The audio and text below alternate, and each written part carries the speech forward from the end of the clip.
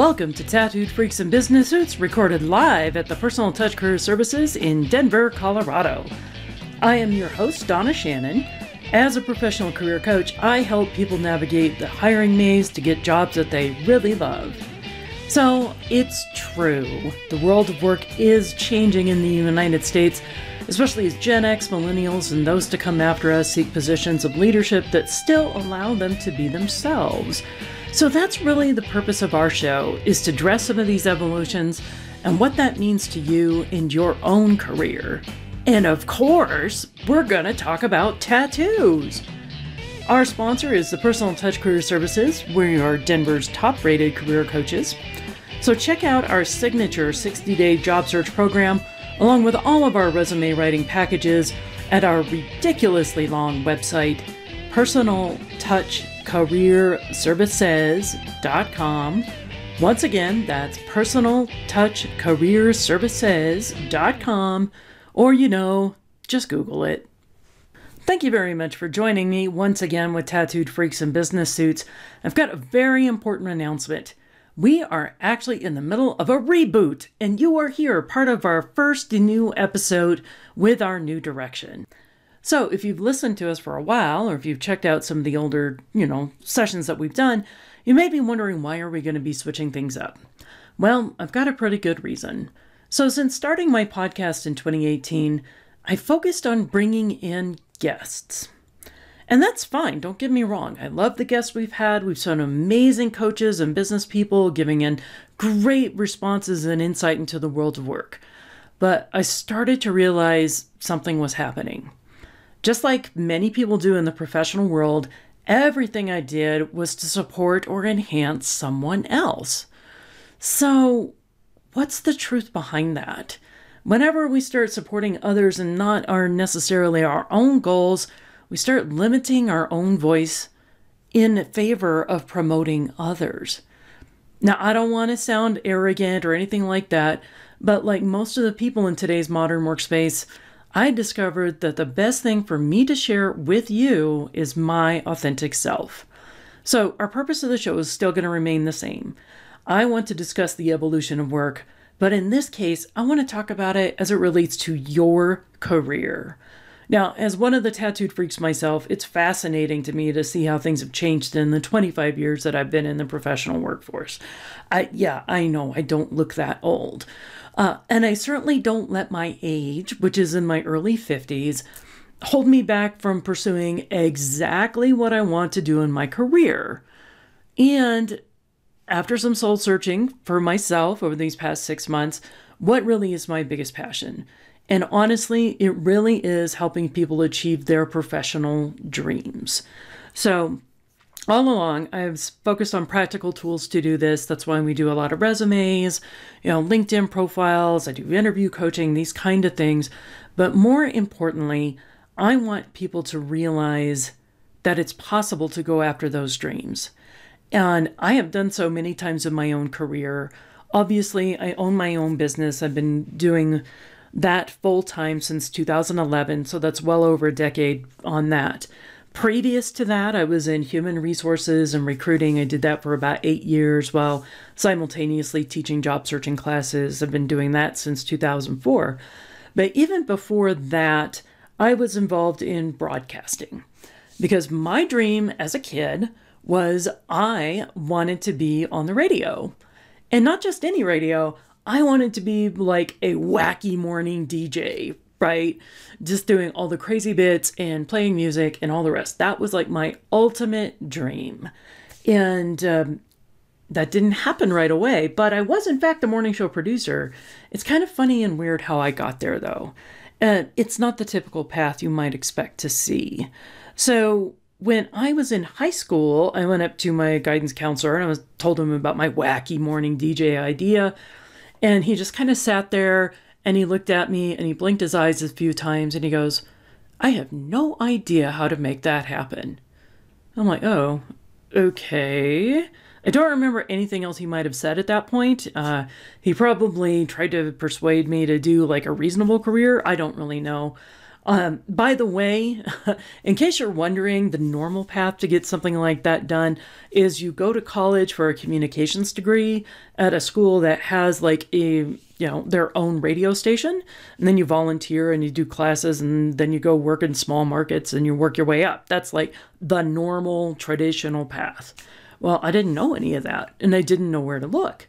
So, of course, I did the next best thing. I got pregnant and married. Yes, in that order. I was 17 years old, and I was a senior in high school. I did go ahead and finish out my senior year while I was both married and pregnant. Definitely the only kid at graduation with a 6-month-old baby, but, that's the way it goes. And then I was going to go to college, but things got a little messed up, where the state didn't know how to handle an emancipated minor, so they weren't going to give me like in-state rates on the tuition. And being easily thwarted, I decided that the world wanted me to be barefoot and pregnant, so that's what I did. And I got pregnant again and stayed home with my kids for 5 years. I actually have 3 children now. They are definitely adults in their 30s. Oh my gosh. But yeah, I was not June Cleaver of any way, shape, or form. No. Considering I became an active alcoholic, that was quite a different thing. My kids are fine. I didn't drink while I was pregnant. It's okay. Don't worry. That's all right. And then by the time my youngest was turning 1 year old, I did find a college in town, the Colorado Institute of Arts, that had a program which was video production, music business management, and audio engineering. Aha, there's my tie-in to broadcasting.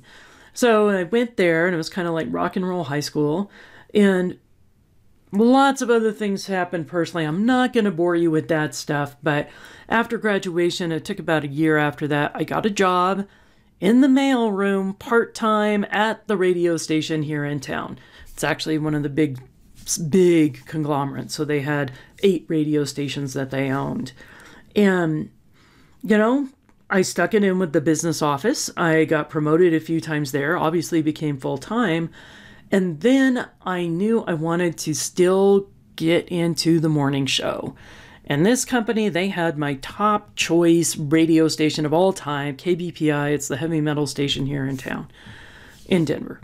And I'm like, how am I going to make this happen? By this time I was divorced. I had 3 kids that were all in elementary school. And first and foremost, I had to get better on my technical skills because it had been 3 years since I had been around any professional audio equipment. So after I got a salaried position, I actually talked them into letting me do part-time work on the AM stations, running the boards on the overnight weekend shifts. So that way I got more experience. And boy, did I suck. I will admit it, I sucked. I wasn't very good. I made a lot of mistakes, but for some reason they didn't fire me. They just kept retraining me. So thank God for that. And then I also got a lot of help from my ex-in-laws as well as my ex and things like this that kind of made all these crazy dreams possible in the first place. So I had been on doing the 2 jobs at the radio station for quite some time, a few months, maybe even up to a year, hard to remember now. And the opening came up. There was the morning show producer for KBPI with my top choice team.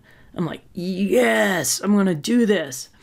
So I went through the audition, and shock of shocks, they hired me. And I found out later that they got teased quite a bit, my team, Carrie and Kearns, because they had an accountant as their producer. But after a couple of months of me doing that for them, they would actually stand up for me and say, hey, maybe you should all get a producer who's an accountant because we always have our credentials. We know where all of our stuff is. She's extremely organized and, because I came up through the business office. But I will be honest, it was difficult doing this as an active alcoholic. And in fact, I had been on the job for a few months and my boyfriend at the time, Mike, and we lost our apartment. So my kids went to go live with one of my youngest went to live with his dad, and my other two kids went to live with my ex-in-laws. And then my alcoholism and honestly a lot of drugs kind of spun out of control. My morning show fell apart. That wasn't me. That was some of the issues with them. And then, so it was a very demoralizing time in my life. Because here I am. I sacrificed everything for this job. The job was the only thing I had left. I had no morning show. It was me in the morning, sitting alone in the studio. I wasn't allowed to talk on the air. We weren't doing bits. We were just playing music, and we pulled in sports news and some other news from our AM station. The AM station gave us our traffic reports, and that was it. Dang. Talk about working so hard to make a career change happen, to get there and find out, is the dream worth the cost? And I'll be honest, I mean, at that point, I was drinking and high all the time because I just couldn't deal with the realities of what I had done. You know, parts of me had that guilt and shame of letting my kids go, but just trying to make things with the job. And then when the job fell apart, I had nothing to hold me grounded. So that lasted for about 2 months. And honestly, I got pretty suicidal in that point. I'll be honest with you, because we're just going to lay things out here. This is me, and this is my authentic self. But in January of 1999, they brought my morning show back. It was a little bit different iteration. There was one of the guys, the comic from the former one. They brought in a longtime talent from years ago who had been with a different part of the show, and his wife. And they were both, pros, and they knew what they were doing. So we got to kick off the brand new show. I was like, I'm going to be all committed.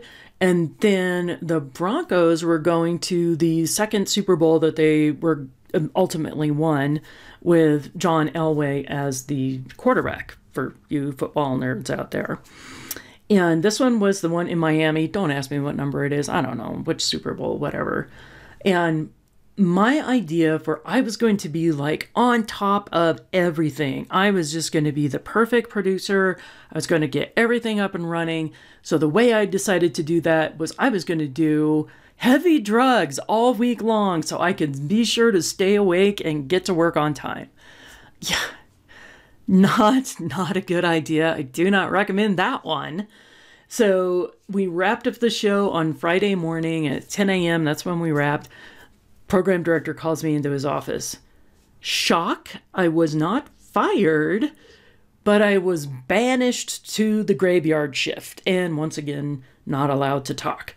Because that is the way to definitely punish me. The best way to punish me. Don't let Donna talk. And yeah, I'll be honest, that Friday afternoon, January of 1999, was my first suicide attempt of that year. By the time I got sober in October of 1999, I would have a total of 5 suicide attempts. Because I couldn't lie to myself anymore. The job that I sacrificed so much for wasn't working out. I messed up there, and I didn't have any other tools or ways to deal with anything. So I get on the graveyard shift, and I continue to misbehave, because that's what alcoholics do, especially arrogant ones who think they know everything and better than everybody and can get away with everything. Yeah, not exactly always a brilliant idea, but, that's where I was at that point in my life. And everything kind of went along those ways until April of 1999, April 20th. For those of you who don't know, April 20th, 1999 is the day of the Columbine shooting in Colorado. And for our station in particular, it hit us really, really hard. That was our audience. Those kids were our kids. That was us. When I showed up for my shift that night, the DJ who was on before me, he was like seriously going, I can't believe this. I think I'm going to quit. I can't handle this. Because half the phone calls we were getting from our audience was kids who were upset and torn to pieces and just didn't know how to handle it or deal with it. And then the other half of the calls were all the kids who thought it was the most awesome thing ever. And they wished they had had the courage to go shoot up their schools and things like that. It was not a pleasant time to be with. But what it made me realize was that what I did mattered. And even if it just was spinning, compact discs, playing music overnight, the things I do in this life have an impact on people around me. And it really straightened me up professionally. And I recommitted myself to my job. I quit screwing around. I quit changing the playlists. And, I just flew right. So by June, they had me back on with the morning show, which was having its own challenges outside of me. I'm not going to take ownership of all of that. They have issues too. And to the point where our morning show fell apart by July. By July, it was completely gone. It was completely dead. And I decided to quit. Mike, he and I got married. We were going to become truck drivers over the road. We gave away like everything we owned. And these are the glorious things that people do when they're alcoholics. And of course, we get out there to Utah and I failed the drug test. Of course I did. And so we can't be over the road truck drivers now. Oh, what are we going to do? Only one thing left to do. I got to move into my mom's basement. And I got a part-time job in some unsavory places. And yeah, maybe someday I'll tell you about that. If you ever want to listen to those stories, you should check out my comedy podcast, which is called Donna Shannon's Coyote Tales. Then you're going to get all the rest of the juicy details. But here, I just want you to understand one thing. It's possible to literally fail ultimately at your dreams and have it turn around and send you in the right direction where you were supposed to be all along. I actually got sober on October 2nd, 1999. It was another failed suicide attempt. And it just happened to be the moment that I needed to change everything. And professionally speaking, I still didn't figure out what the hell I was doing for another year. It took that long to kind of clear out my head, take care of my priorities, get involved in some self-help, 12-step kind of programs, to get a psychiatrist, to get group therapy, to get on medication, and everything else that I needed to make it turn me into a human being and not, like human garbage. And during that time, I started working temp jobs. By the way, temp jobs are a wonderful way to keep making a living and experiment with all different kinds of environments. You get to check out all kinds of different companies, different jobs, you prove yourself, earn a steady paycheck. I highly recommend that. If you're in one of those cruxes in your own life and you're not sure what to do, temporary jobs are a wonderful, wonderful way to explore the world of work. And what I discovered is my passion was actually working in the business office. That's what I enjoyed the most out of being at the radio stations. It was awesome to be surrounded by the creative people and an environment that I had studied and I could feel connected to. And in particular, the part that I loved the most was the recruitment aspects of things.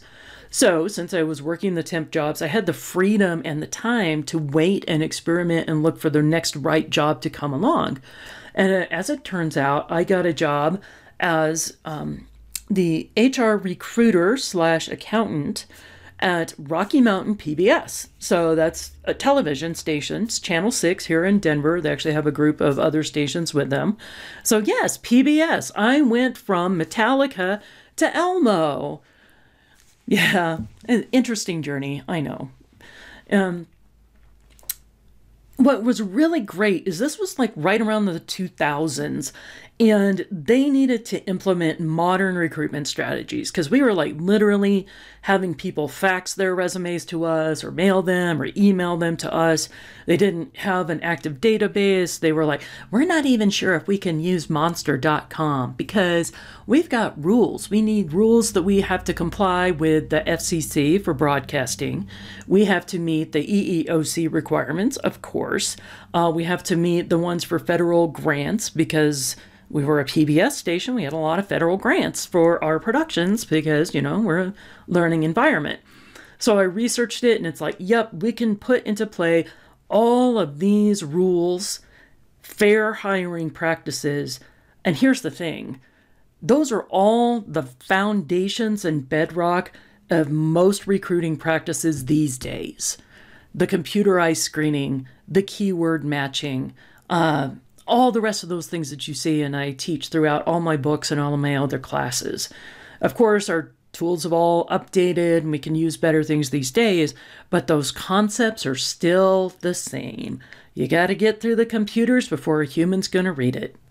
HR is going to put, specific instructions in those job postings to see if you follow the instructions or not. Because big tip, if you don't follow the instructions, you're going to get cut.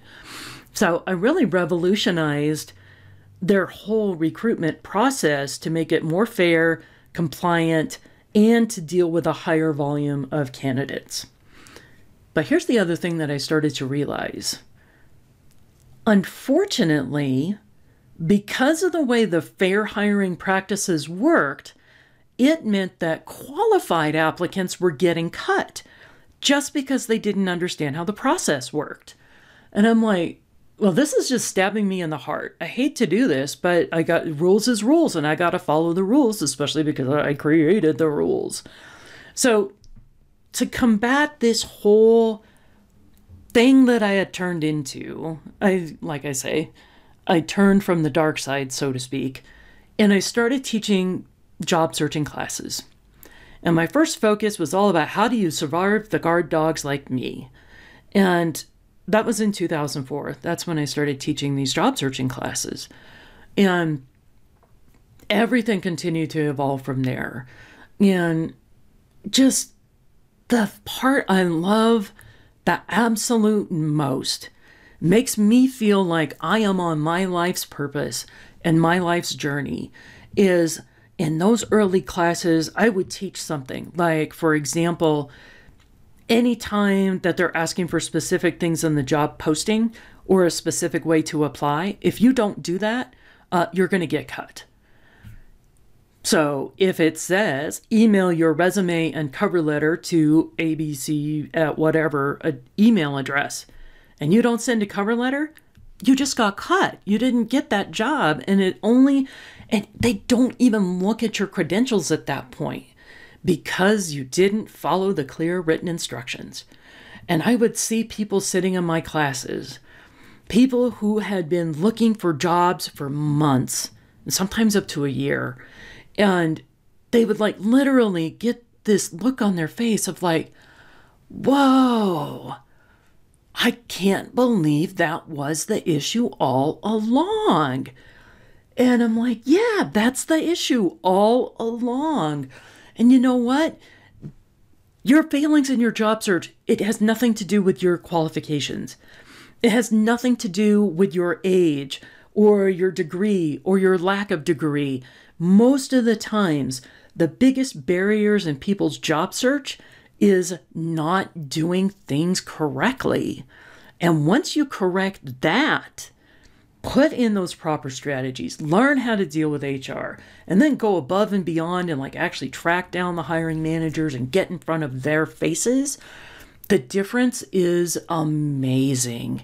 And for these job seekers in just even a 3-hour workshop, to have things turn around for them like that, and it wasn't just the job search. It was their feelings of themselves. That whole realization that they don't have to feel like crap about themselves, because you know what? They are not bad people. They are not, unqualified in their jobs. It all had to do with strategies, and strategies can be changed.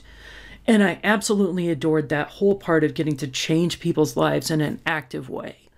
So I continued to teach my classes for quite some time, and I was generating tons of materials for these courses.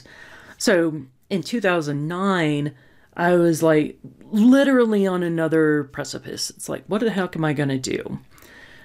It was either take all this material, sit down, go all in and write a book, or drop this whole nonsense, go back to college, get my HR degree, get my HR certification, start moving into HR management and things like this.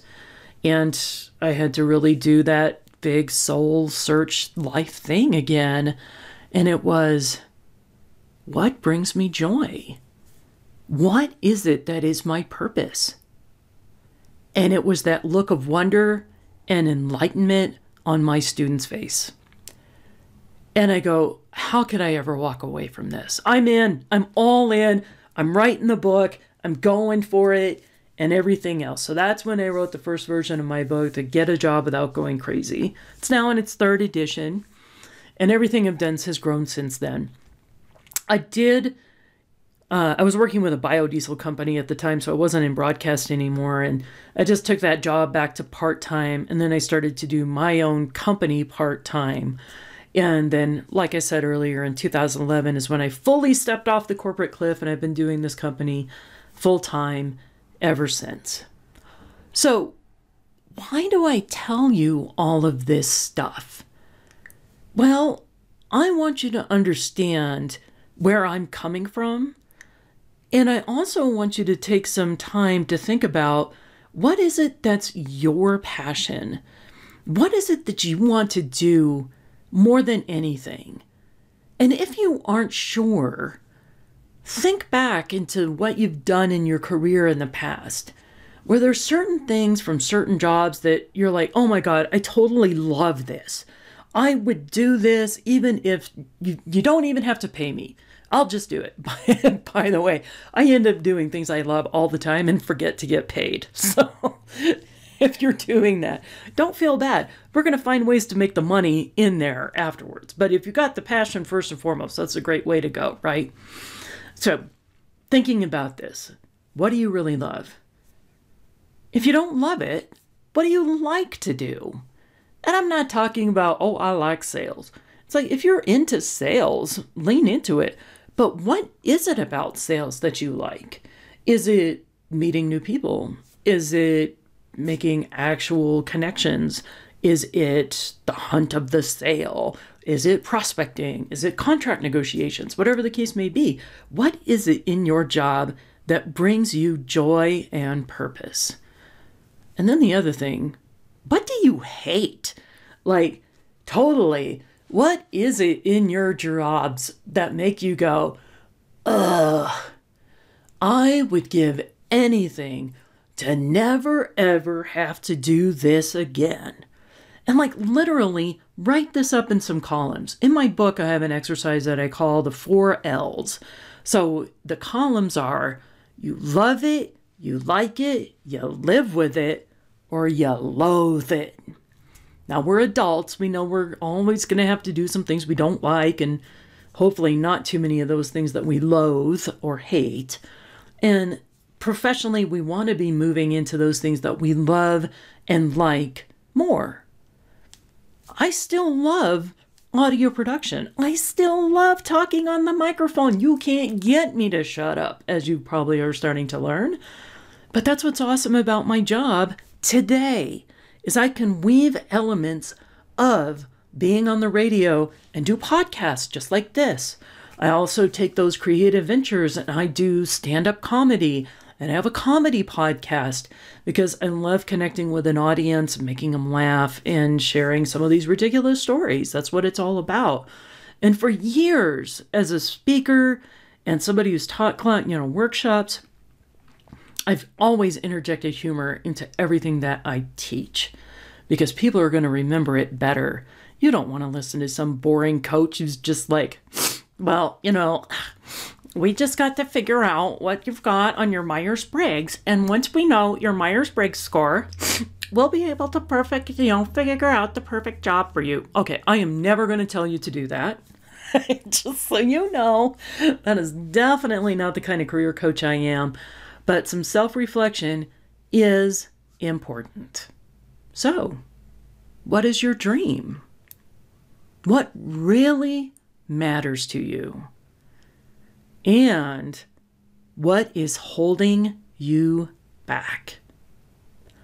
I want to share one last story with you about another venture that I dived into. It wasn't successful, but it taught me something extremely critical, and I think it can help you out. I also enjoy horror and sci-fi quite a bit. And in particular, I love the Hellraiser series. I know, it's so delightfully cheesy. And all the rest of that. We won't go into the deep, dark depths of my psyche any deeper than we already have today. But I actually wrote a screenplay. Yes, I did. I even I was doing classes on how do you write screenplays. I knew all the technical proficiencies for it. I had books. I was studying up on it. I actually read screenplays for some of my favorite movies just to see how they play out, because they're not written like a book or a normal story or things like that. And I do have a couple of published short stories out there too in the horror genre. So my biggest hang up though was I am a lazy writer. And I'm a lazy writer because in high school, I was a good writer. And it was possible for me to crank out papers and stories and fiction just like that. I can just crank it out and have it be better than most. Unfortunately, that's a case of the good is definitely the enemy of the great. Because I was good and fast and naturally proficient, I didn't have to stretch myself very much. So I was used to the first draft being the final draft. By the way, that is a horrible way to write because it's seated in arrogance. And for me, at least it is for me, I'll take ownership of that because I'm an arrogant person overall. And so I was so used to things being perfect. And I knew how some of the scenes played out in the movie that I wanted to. I could see them in my head, but I would get about 10 pages in and then I would freeze because it had to be perfect. And if it wasn't perfect, I didn't know where I was going. And I'm like, so I would just get caught up in this analysis paralysis. The story is trapped in my mind. There's these beautiful scenes that I have in store, but I can't figure out how to get there. And then I had a dawning enlightenment moment. And at the top of the paper, because I was writing everything longhand, because that's how I think, I wrote in gigantic, all capital words, all things can change. Just that simple. All things can change. And what it did is it gave me the freedom to explore the story any way I wanted. And I could have some scenes in there that were totally shit. It didn't matter because it was necessary to get things flowing again. Because you know what? I'm going to come back later and I'm going to find the golden nuggets that were, in that stuff that was just brain dumped onto a page, rough draft, and the freedom of creative expression when I did not have the pressure of having to be perfect the first time around on everything I did. Wow. All things can change. Over the years, I've come to realize that's a great motto for your career as well. We have the freedom to try out different things, explore different avenues. And you know what? If something doesn't work out, maybe that dream job you had as a kid, maybe you actually got to do it for a while and then found out it wasn't what you thought it was going to be, or the cost was way too high, either costs in terms of training or the more horrifying costs, the costs on our family. I've worked with a lot of executives over the years, and they're like, my kids are in high school now. I have the last 2-3 years with them.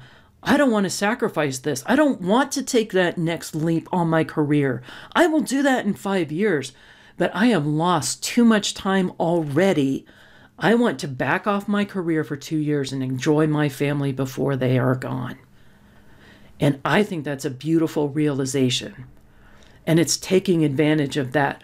All things can change, including making time for our family, including changing up our whole priorities and doing something different and finding that what we love and our purpose may be different than what we first thought. So there we go. A lot of depth on that. I hope you enjoyed it. I find it pretty cathartic to talk about these things. And yes, sad news. My screenplay has never been picked up, and it's never even been read by very many people. And, it still has some scenes in it that are pretty cool, and it has some scenes that are really, really bad. And it has some scenes that are pretty, pretty cheesy. But you know what? I finished it, and I was able to pull it together. And that was an important accomplishment for me, because it also made me realize I don't necessarily want to sit there alone, pounding away on screenplays and not have the interaction with other people. The best part about writing resumes and helping people with their careers, it's getting to learn their stories and getting to learn what they do. I have found out about some of the most fascinating jobs on the planet because of what I do here. And you know what? When you start to get into your own life's purpose, whatever that may be, you're going to find some wonderful stories and meet some fascinating people, and it'll just really expand your horizons beyond where you think you could ever have gone before. So there we go. I'm not always known as the great motivational speaker, but this is our reboot. So I invite you to join us with our reboot as we dive into some more stories about this. And yeah, I know, I always say I'm going to talk about tattoos. So I always end up talking about tattoos. I'm going to tell you about one of my tattoos that means a lot to me because it's right over my heart. So one of the first tattoos I got was a dragon, literally right over my heart. And the whole thought process with that was, if I'm going to follow my heart in my life, I'm going to need a protector to make sure I don't get hurt too badly. Aw, that's kind of sweet. Well, the problem was the art is really bad.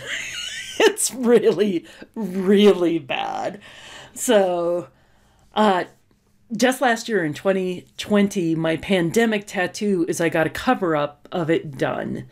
And now, instead of this weird blobby dragon that after 30 years had faded and nobody even knew what the hell it was anymore, I've got this totally badass Japanese dragon coming it's a full shoulder cap, and it's just like busting through from its smoke with all the claws and the teeth and the rah, just like an awesome dragon should be. And it's amazing. By the way, our logo with that green dragon, that's my new dragon over my heart. And you know what? It's not a protector anymore. It is my courage to go ahead and be myself. And this tattoo is the one that's actually the most visible one that I've ever done, because it extends all the way over to the center of my chest. And like a lot of Gen Xers, when we got our tattoos done early on, we were pretty conscious. It's like, yes, we're rebellious and tribal tattoos and whatnot. Most of the time, we were still putting them in spots that could be easily covered up by work clothes if we needed to go work in an office.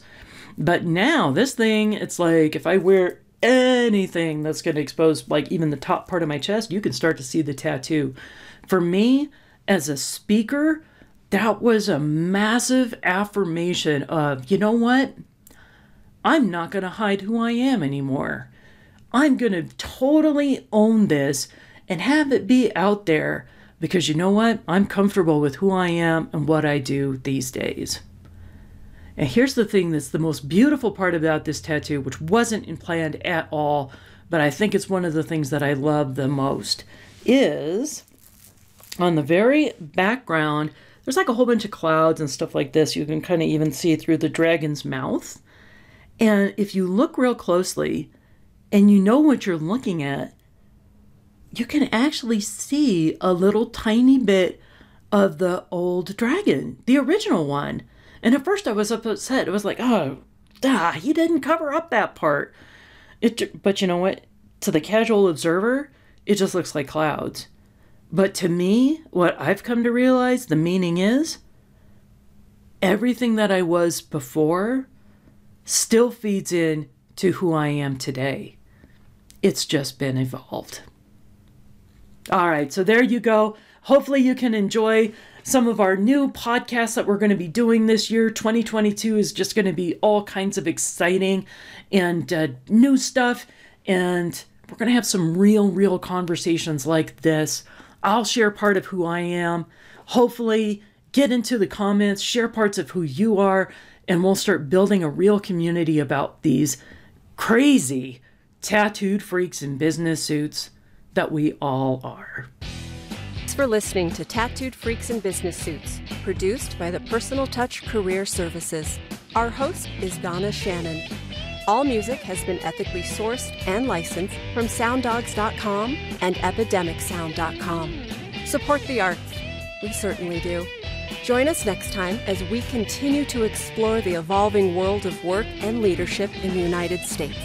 If you are interested in being a guest, or if you would like to receive a complimentary career evaluation, please visit the contact page at personaltouchcareerservices.com. Once again, that's personaltouchcareerservices.com. Or you can just Google it.